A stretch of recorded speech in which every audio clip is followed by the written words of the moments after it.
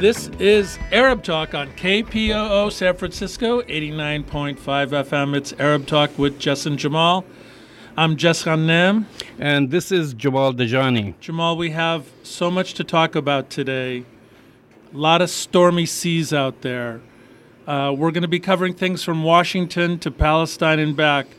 And I'd have to say among the most disturbing developments in this last week since our last show is the return of John Bolton. Now, this is an individual that was so objectionable, so impossible, so reviled, so disliked that when he was nominated to become the UN ambassador by George Bush, he was rejected by both Democrats and Republicans, and he only got to become UN ambassador during a recess appointment over the Christmas holidays. He has been universally rejected by Republicans, Democrats, internationally. He's been a Fox contributor. We're going to get into some of the details about the other weird things and potentially illegal or treacherous things that he's done.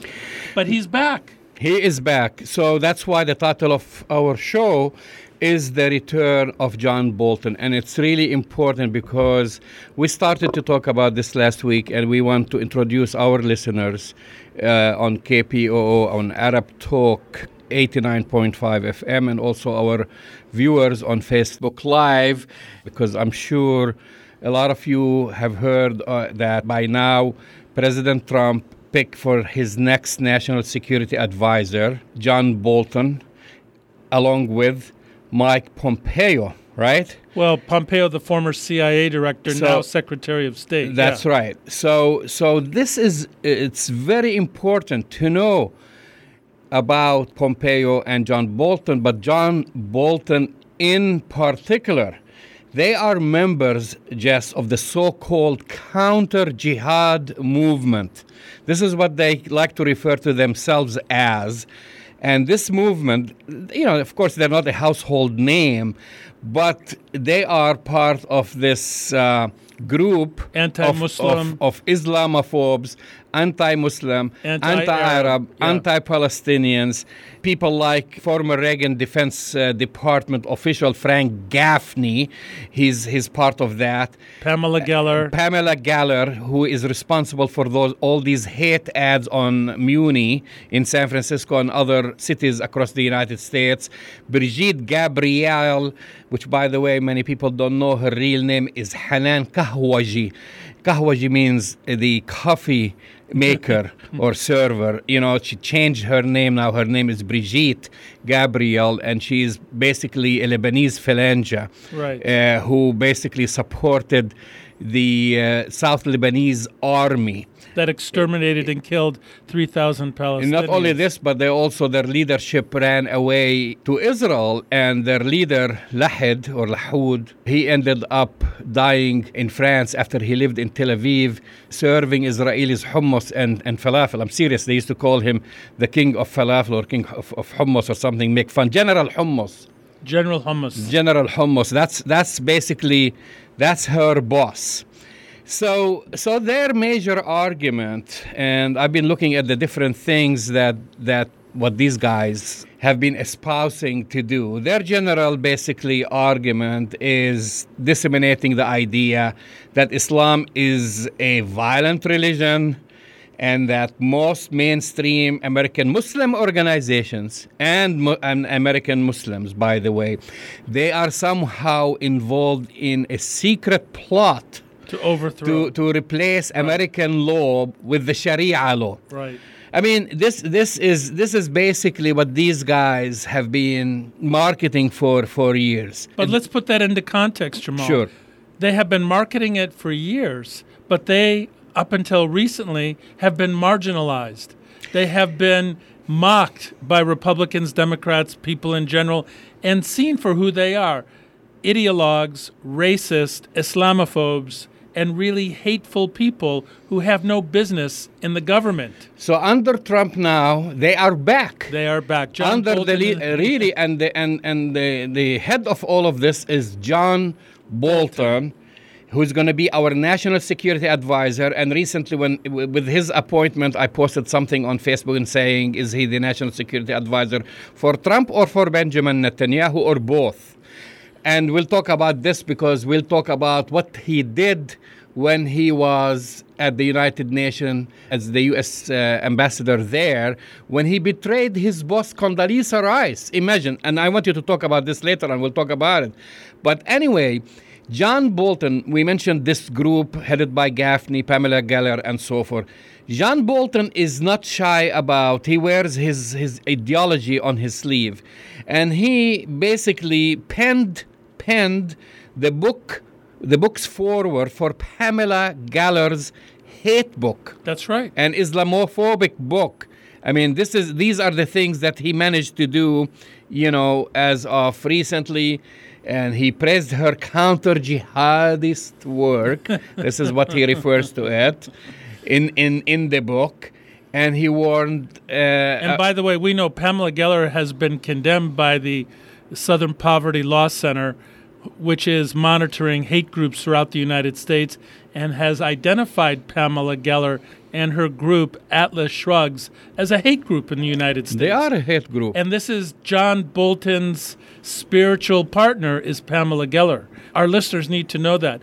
Pamela Geller's hate-mongering and hateful rants, she is the spiritual partner with John Bolton. I mean, people need to realize John Bolton has been rejected by not just people in the United States who happen to be Democrats and Republicans, Jamal.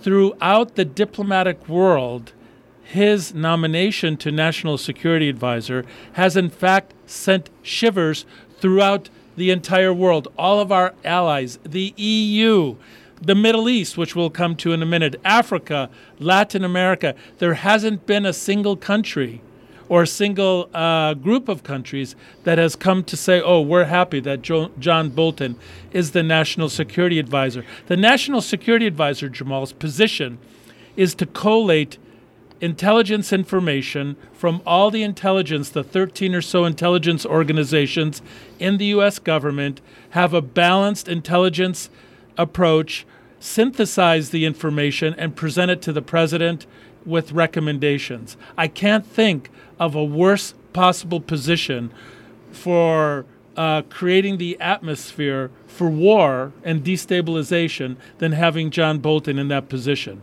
It's really, and the people have written about this, people are frightened about this nomination.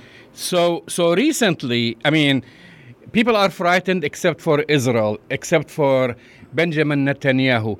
And I, as you know, I monitor Israeli media. Yeah, wasn't there an interesting story? And so the basically the Likud's main newspaper, it's actually also the Israeli colonial settlers' main publication. It's called Israel Hayom. And it's owned by Sheldon Adelson. Which means today in Israel. And it is owned by no other than Sheldon Adelson. When the nomination of John Bolton was announced, the headline was just that now the White House should be called the White and Blue House. Unbelievable. This is in Hebrew. Go to my Facebook page. For those people who are not watching us on Facebook, you'll see a screenshot of the newspaper in Hebrew. I translated it, but it's basically they're bragging that now the White House is the White and Blue House with the nomination of John Bolton. So how does John Bolton get a security clearance if his strategic interests so that's are why, for the Israel? That's why I want to take you. That's why I want to take you back to his history, to take you back actually when he was part of the cabal, part of the neocons that surrounded George W. Bush. That got us into Iraq, during the Cheney era, I would say. John Bolton makes Cheney looks like an angel. This is what the type of an extreme he is, the warmongering person he is, the person who would conspire against his bosses. So there is a story, very credible story. This is a new story about him. This is not something new. It has been rehashed. So So during that administration, John Bolton was serving as U.S. ambassador to the United Nations. He went behind his boss's back. And you know who was his boss? Condoleezza Rice. Exactly. He went behind Condoleezza Rice's back to supply Israel with crucial information on American plans at the United Nations and redirect U.S. policy. This story, by the way, I tell you who broke this story? Who broke it? Not our reporters right here in this country. Definitely not Fox News or Fox Noise. This came from the mouth of the Israel's former UN ambassador, Dan Gillerman. Oh, I didn't and know that. Former Prime Minister Ehud Olmert. Wow. Who both, they basically told the Daily Beast, you could Google the story, on Tuesday, basically, about Bolton's past, especially his controversial tenure at the United Nations, right? So when Gillerman served as Israel's ambassador to the United Nations, this is back in 2006, and Bolton then was the U.S. ambassador, he told, this in an interview, this is something on the record, these are not rumors, ladies and gentlemen.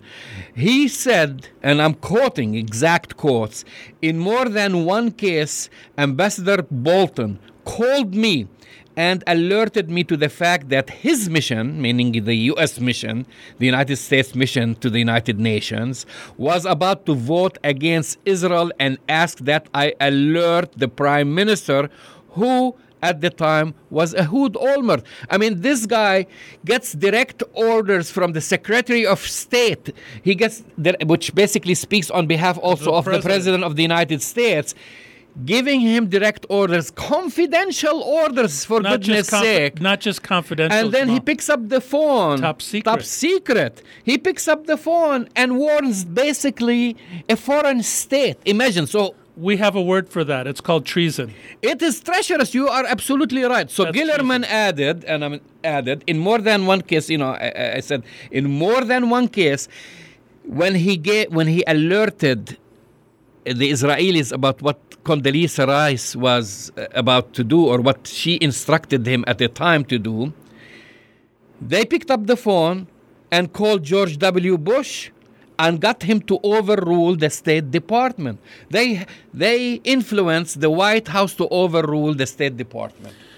I think that's grounds for, not only is that treasonous, Jamal, but that sounds like as if John Bolton's interests are not the United States' interests, that his interests in serving the Israelis is trumping, if you will, his interest in serving the United States. That by itself should block him from getting a top security clearance.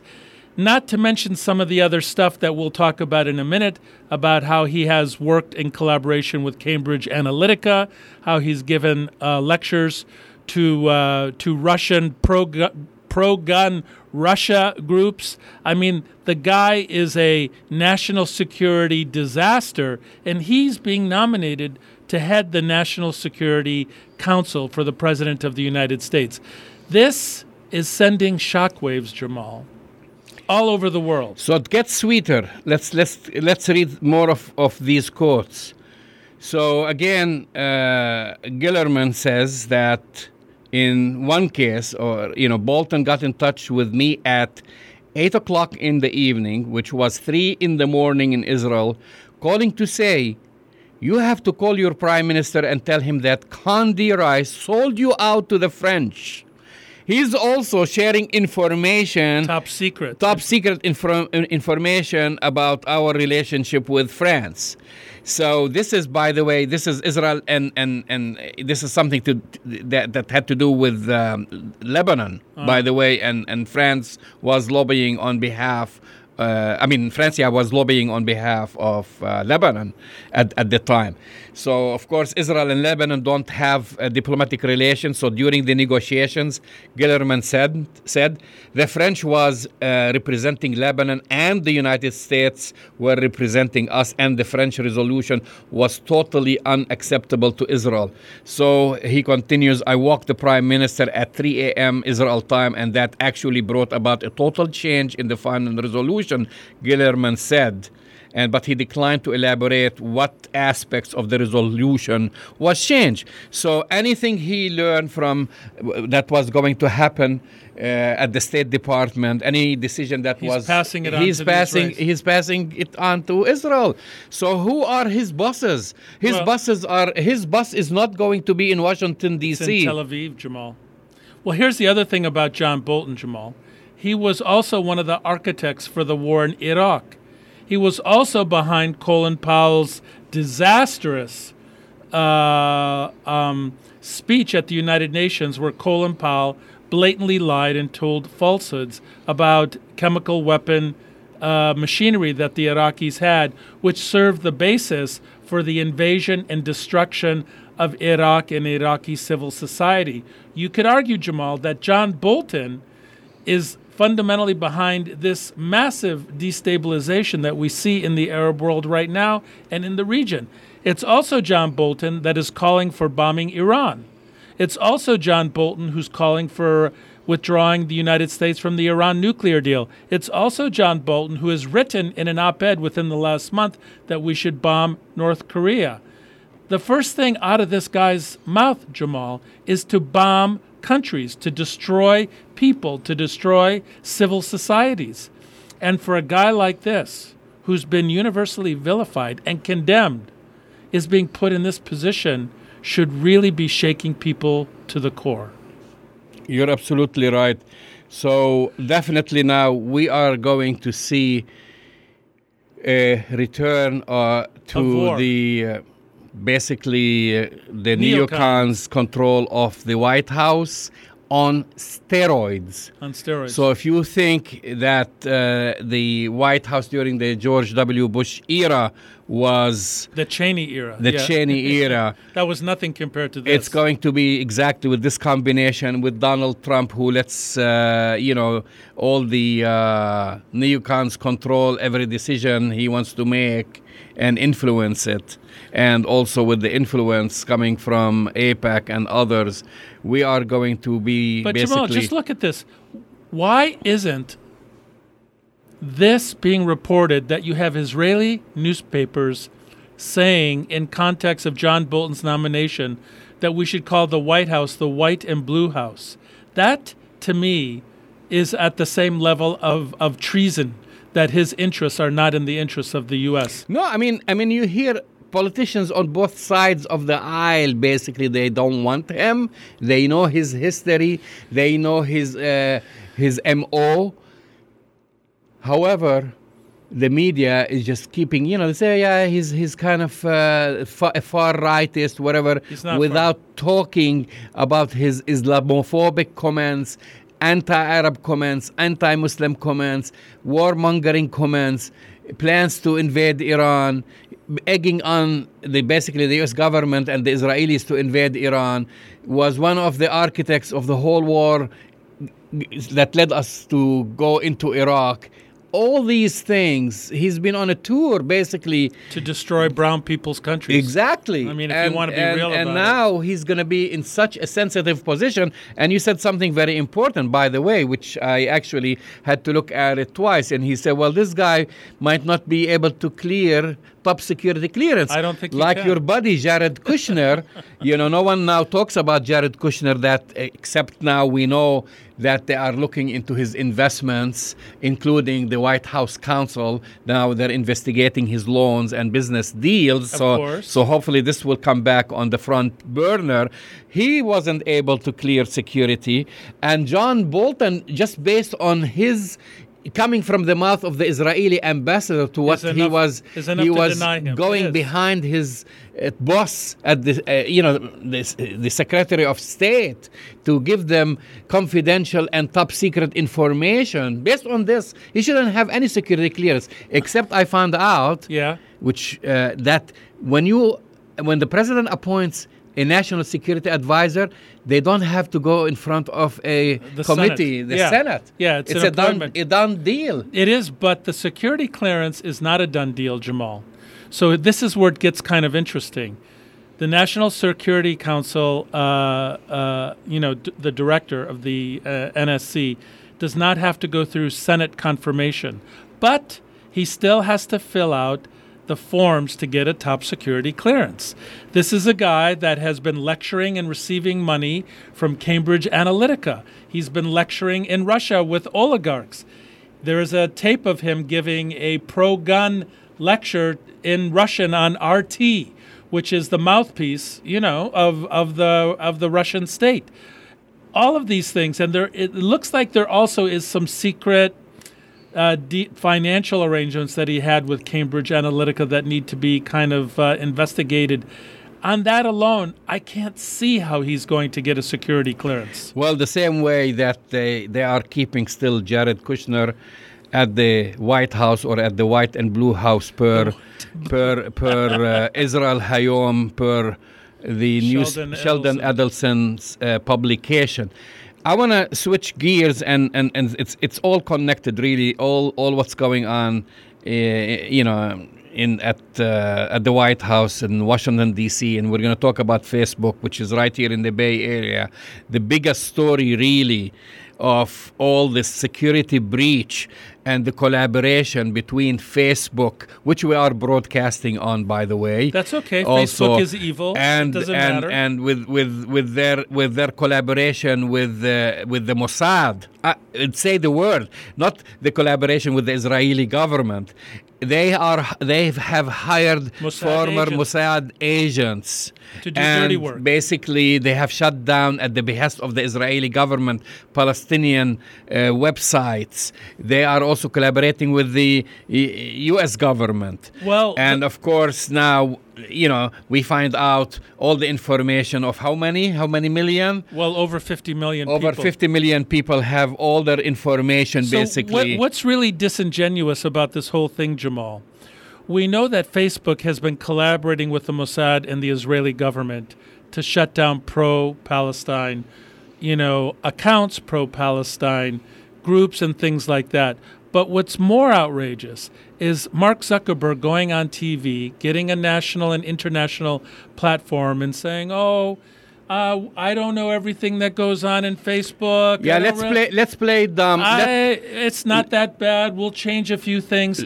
It is so disingenuous. Let's start by asking the question, why did Mark Zuckerberg, why did Facebook go out of their way to hire the Israeli communication director, who used to be at the U.S. at the Israel's embassy right here in the United States, right, as their communication director, as one of their top, not as So that gives you a hint. But then again, they basically, when we talk about in the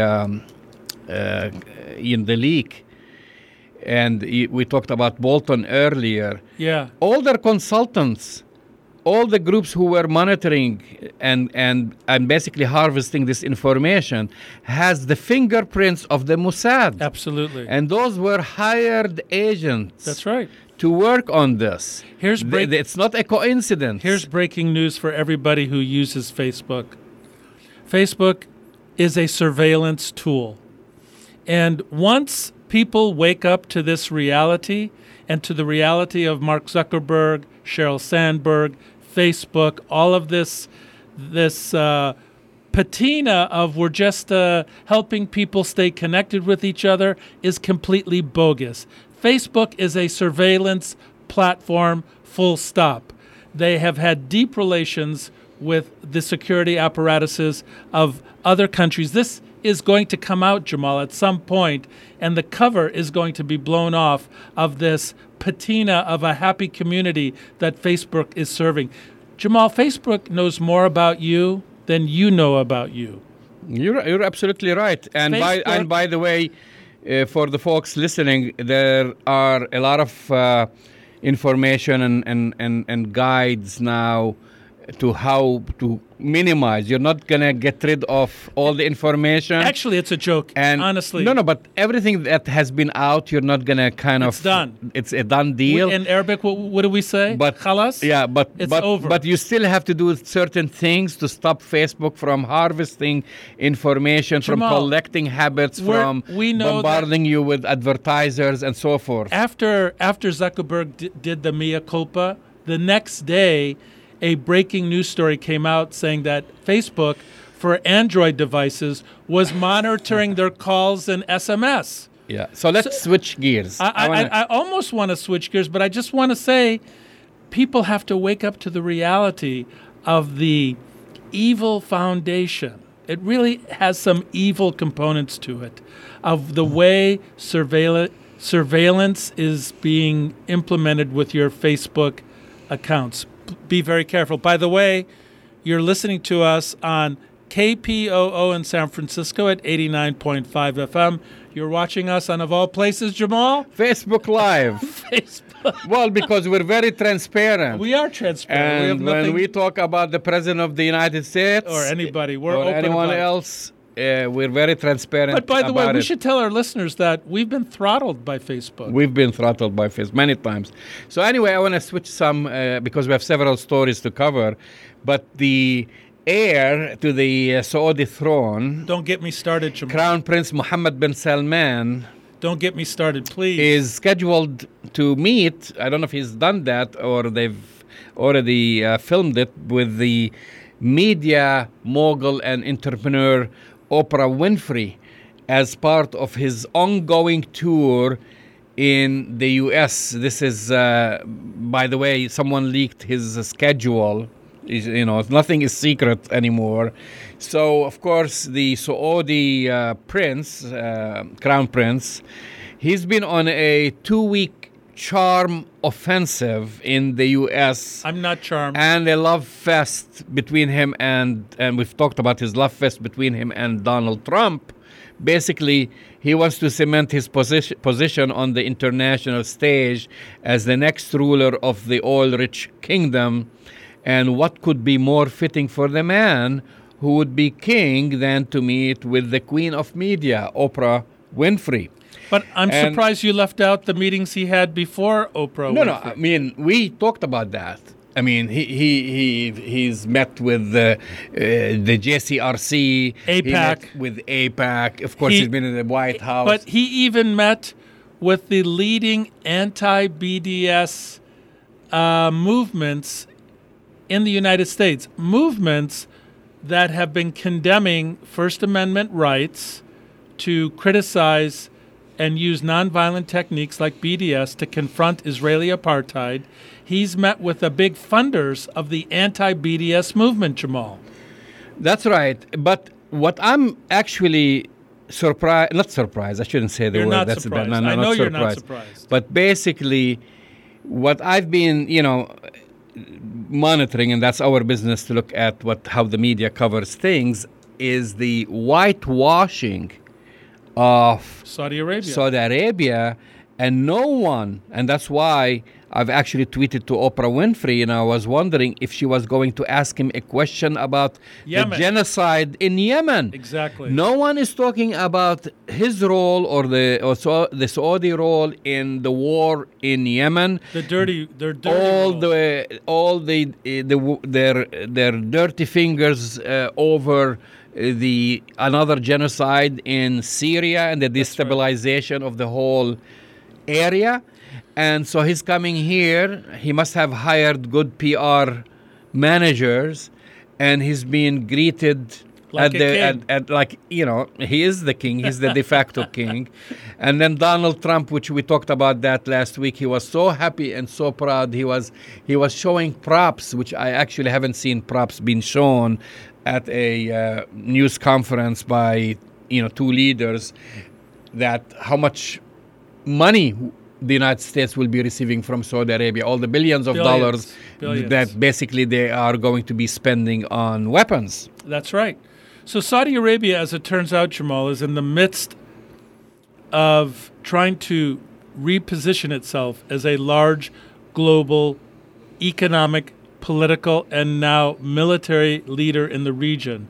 Their main thrust, as you know, and this is where the connection with Kushner and the Israelis come in, the main Saudi thrust is not to create a stable region, but is to foment instability by destroying what little we have left in Syria, but putting pressure on the United States and Israel, supporting their efforts to kind of isolate Iran and eventually invade Iran. That's the Saudi main mission. The reason the Saudis are in Yemen, Jamal, is because they believe that Iran is using its efforts in a proxy manner to create an unstable border with them. That's their belief. They are absolutely destroying what is left of Yemen. And by the way, I noticed we forgot to tell our audience that 3 Scud-like missiles landed in Riyadh.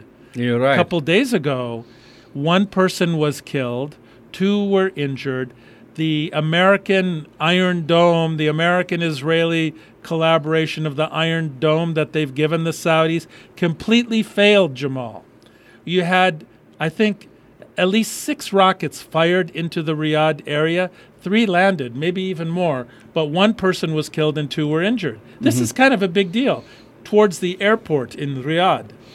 You're absolutely right. So, I'm waiting to see that interview with Oprah Winfrey. I'm really curious about what type of questions is she going to ask him. Or maybe it's not going to be an interview, just going to be behind closed doors. Probably. They are not going to publicize it. And again, we have so many stories we are going to be talking about now. I want to also, you've mentioned about all the meetings that they've been having between Crown Prince Salman and all these anti-Palestinian groups Absolutely. in the United States. Very but disturbing. There is an important story that has made its way, and it's a little bit a late story, something that everybody has been talking about for years. Now, all of a sudden, all over the Israeli media, they're talking about What? Demography. Right? Oh, the demographic anxiety. Yes. Exactly. So now, all of a sudden, the Israeli media, and this was, by the way, picked up by Reuters and other publications, that the number of Jews and Arabs between the Mediterranean Sea and the Jordan River is at or near parity. These are the figures that Those are the ones that are released. That were released and cited, by the way, by Israeli officials, show raising questions whether Israel, the same old question, whether Israel can remain a democracy if it keeps territory where Palestinians seek a state. So now... Translated, can Israel be a democracy and an apartheid state? So now, according to these new figures, the population statistics were mentioned in an Israeli, by the way, parliamentary statement. This is on this past Monday, summing up legislators' questioning of an official of Israel's military-run civil administration. It's known as the COGAT, C-O-G-A-T, which, by the way, coordinates government activities in the Israeli-occupied West Bank and in the Gaza Strip. This is the agency that coordinates with the Palestinian Authority. So according to their demography study, they say now we probably are 50-50. I think it's more than 50. But it took them so many years, by the way, to admit it. And so you are living in a country where Israel basically controls all the borders by air, by land, by sea, whether be it in Gaza, in the Gaza Strip, or in the West Bank. So between the Jordan River and the Mediterranean Sea, de facto, they run it. you have two different laws, two different systems for two different people who are equal in number. You are not talking about a minority, even though that this is wrong. But according to their own figures now, they're finally admitting that, and this is their words because they refer to the West Bank as, you know, Judea and Samaria. We estimate they don't say Palestinian, by the way.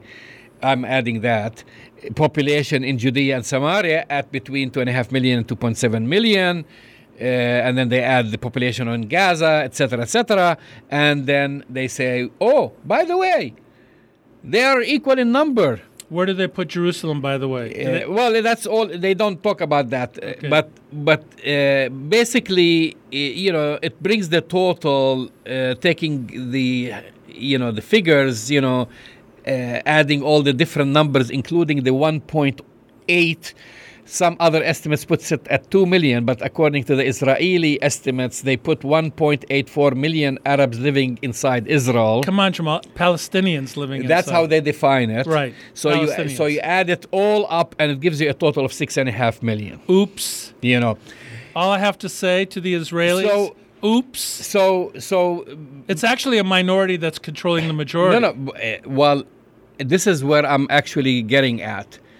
These figures, which took them more than a decade to come to this conclusion, because before they didn't even talk about this. This subject was brought, Jess. I was talking about this. We were talking about this 10 years ago. More than 10 years ago. I know. More than 10 years ago. And everyone was in denial. No. But this figure, because now, I mean, they have to face the music. They cannot deny it. You know, unless they expel all the Palestinians out, which they've been trying to do. But that's one of their plans. They've been systematically doing this, but it hasn't been working while increasing immigration or aliyah into Israel. So all this work did not succeed. However, even with this, it's also a false figure. And I'll tell you why. Why? It's very, you know, for them even to admit there is parity, you know, that they are now lying. Of course. And they are underestimating the Palestinians. Of course. And they are exaggerating the number of Israelis there. Why? Because at any one point you have more than 1 million, this is a fact, of Israelis living outside the territory between the Jordan River and the Mediterranean Sea. They are dual nationals. Many of them live in the United States. Many of them carry the Israeli passport. They've been only once or twice on a trip just to get their passport. And they're included. And they live and work and they are living abroad. There is about 1 million. Some of the multi-millionaires, they might have a house for a vacation, but they actually don't live there. That's not their center of life. You know what Israel does? Israel takes away Palestinians' identity card, the residents of Jerusalem, if they leave the country for more than a couple of years or 3 years, because they say, this is not the center of your life. They basically expel you, even if you were born there and your father was born there, your great-grandfather was born there, if you leave as a student, for example, a couple of years, you lose your identity. If you work in Ramallah and live in Ramallah, you lose your identity card. That's right. But you have more than 1 million so-called Israelis living and working abroad. And they're counted. And they count them. So that's number one. So these guys take 1 million out of the Israeli population. And I'll challenge the Israeli ambassador in Washington, D.C. to show me the proof otherwise. The other component to this, well, guess what? Israel counted more than 1 million Russian immigrants. Remember with the whole perestroika in the 90s? Well, guess what? If you go during Easter, which is coming this coming Sunday, which I want to wish our listeners a happy Easter. Except for the Orthodox. Except for the Orthodox. I know we have the Armenian, we have, But if you go to Bethlehem during Easter, if you go to Bethlehem or you go to Jerusalem to the sepulchre during Christmas and other churches, more than half the church is full of Russians who are Christians. That's right. They lied on their applications just to get the hell out of the USSR. At the time, And yeah. they blended in to go to Israel. And it's a well-known fact. Talk to any priest, talk to any Palestinian, and they'll tell you. Some people have estimated, Jamal, that number was 500,000 are actually Christian. To be on the safe side, you have about 35 to 40%. Who are Christians. Yeah, so if you deduct that, plus the 1 million plus outside, That's about 1.5 the Palestinians are the majority. By far. And they live under occupation. And the minority controls the majority. And the minority has separate laws. For two different populations. We have you have a separate judicial system. We have a word Any for that. definition of apartheid, look at the definition of apartheid. This is the real definition of apartheid. So thank you. I thank Kogat. And I thank the Israeli Knesset for finally admitting these figures, although they are skewed, because you know what they're doing? They are admitting that they've been enforcing apartheid. Yes, you're exactly right, Jamal. And that's a really good analysis. And sometimes the Israeli ambassador watches our show. We know that, Jamal. So you have thrown down the gauntlet for a debate and a discussion with the Israeli ambassador in D.C. Come and let's have a discussion about these apartheid numbers that the government of Israel has finally admitted to. Absolutely, you're right, Jamal. If you include the 1 million people that live outside, the Russians, 35-40% are Christians. Looks like between the river and the sea, it looks like it's a different demographic than what they've been saying. And, not to mention, of course, for the past, not since Israel occupied the West Bank, but even, since the Nakba, Israel has been systemically, ethnically cleansing Palestinians. Right. So we're not even talking about all these Palestinians who have a right to return to their towns and villages. That's another 6 million. So we're talking about just the ones who are there physically. This brings it back, Jamal, full circle to John Bolton, because John Bolton has a plan for Palestine. He does. It's called the 3 States Plan, by the way. Yeah, and John Bolton's idea is Palestinians living in Gaza would be part of Egypt. Palestinians living in the West Bank would be transferred to Jordan, and therefore, problem solved. Ethnically cleanse Palestinians somewhere else, and we have no more problems in the Middle East.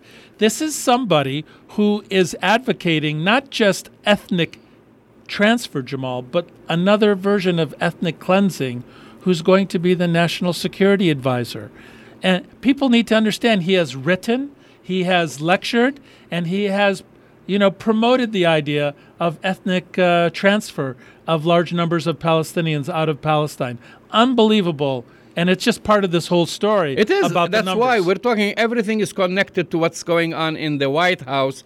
And Jamal, the White and the Blue House, please. Well, that's according to, I don't support this idea. This is Sheldon Adelson's newspaper idea, Israel Hayom. This is how they describe the White House. They describe it as the White and Blue House. I want to go back a little bit. Sure. Because we have a few minutes left to talk about Cambridge Analytica and Facebook, and the whistleblower claims. Basically, the Israeli firm, by the way, it's called Black Cube. That's the name of the Mossad. It's a Mossad-run organization, right.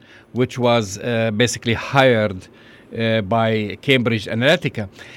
And I want to ask you questions. What's the connection between, there is a common denominator between Black Cube and what's been going on with Facebook, the U.S. elections, and Harvey Weinstein. That's exactly it. The sex predator, in case people had forgotten about him. The sex predator, right. Harvey Weinstein.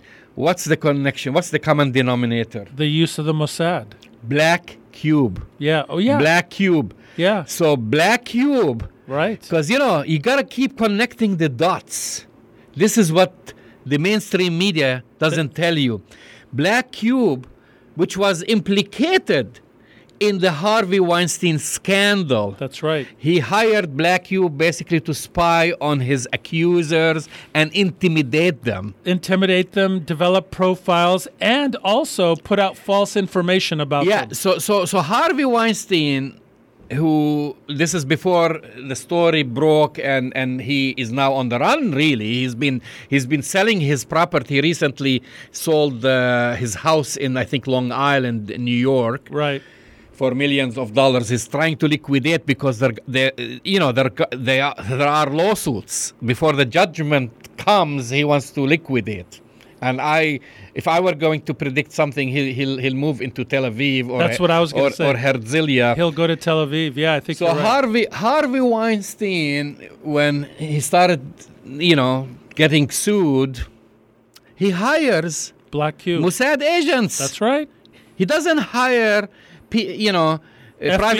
private investigators. He doesn't go to the FBI. He doesn't hire American private investigators. He goes out of his way, all the way to Israel, and calls on former Mossad, supposedly former. We don't know the word former. I cannot. I don't think you're ever a former Mossad agent. So he brings them here, and they start spying on his accusers, those innocent women who he exploited. Many of them are basically actors.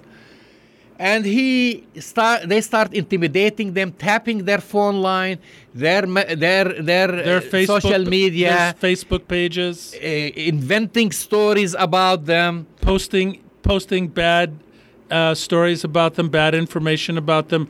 They basically hired to hack their personal data. Exactly. And surveil them. Exactly.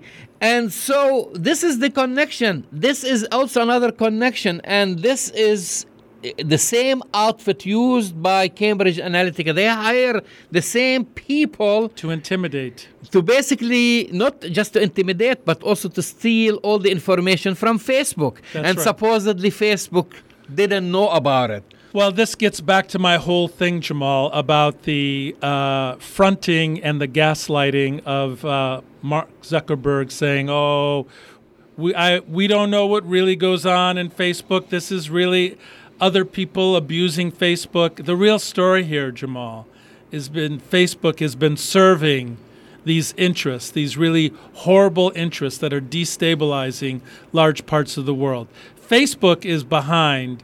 We're going to find out more and more the 2016 election, not just in conjunction with Cambridge Analytica, but also, as it turns out, was deeply influential with manipulating the vote in the UK around the Brexit.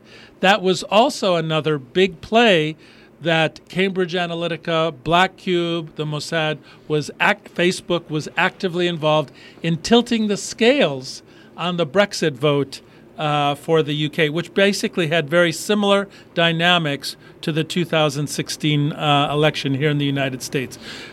This is just the tip of the iceberg. It is the tip of the iceberg. It extends also all the way to Africa, also in Nigerian elections. Same thing. So they are an international saboteur, this Black Cube, this Cambridge Analytica. They're international saboteurs used right here in this country, used by Facebook, used by Harvey Weinstein. And I tell you, this is only the tip of the iceberg. Absolutely. I wouldn't say used by Facebook. I will say in collaboration with Facebook. I'm going to say it even more directly, that this was active collaboration with Facebook. What did Facebook seek to gain from this? Money. What did Black Cube and Cambridge Analytica get out of this? Money. So we're going to continue to follow this story. Follow the story, connect the dots. Follow the money. Connect the Israeli Mossad Black Cube with Hollywood, Harvey Weinstein using them. Connect that to Facebook. Connect that to the U.S. elections. And connect it to John Bolton. And connect it to John Bolton. Because John Bolton's in there too. Now, people may be listening to us, Jamal, and saying, "Oh, here Arab talk goes again. Conspiracy theories, this and that." That's the typical Israeli response, Jamal, when these things are exposed. When the Mossad, when the Israeli interests, when Israeli interests are involved in subverting American interests, and we articulate that, we describe it, we show it, it's called a conspiracy. Somehow it's a conspiracy theory. But this is based on very carefully done reporting. And as you pointed out earlier, where is this reporting coming from? Half of this reporting are from Israeli newspapers. Half of this reporting is being done by Israeli papers. When we talk about John Bolton, we're not inventing things. No, it's coming when from... you have the former Israeli ambassador to the United States telling you, hey, by the way, this guy John Bolton called me at 8 o'clock in the morning telling me to watch out for Condoleezza Rice. I wonder what Condoleezza Rice... He was leaking information, top secret information about his boss, about the Secretary of State. They threw her under the bus. He threw her under the bus. I don't care about if he threw her under the bus. He threw the entire United States government under the bus. He threw our national interest under the bus. That's and right. Now he's going to be national security advisor. Well, let's see what happens. The only thing that can get in the way of this, Jamal, two things. Public pressure being put on congressmen and senators to really put the screws to John Bolton. But ultimately, it's going to come down to the FBI, who has to be in a position of honestly looking at this kind of background and saying there's no way we can give a top security clearance to someone who has acted in this treasonous, treacherous way against the U.S. interests. Hey, thanks for listening to us today. You know, you can follow us on Twitter at Arab Talk. You can go to our website, ArabTalkRadio.com. You can go to Facebook Live, Jamal, right? Jamal Dajani 2, Arab Talk.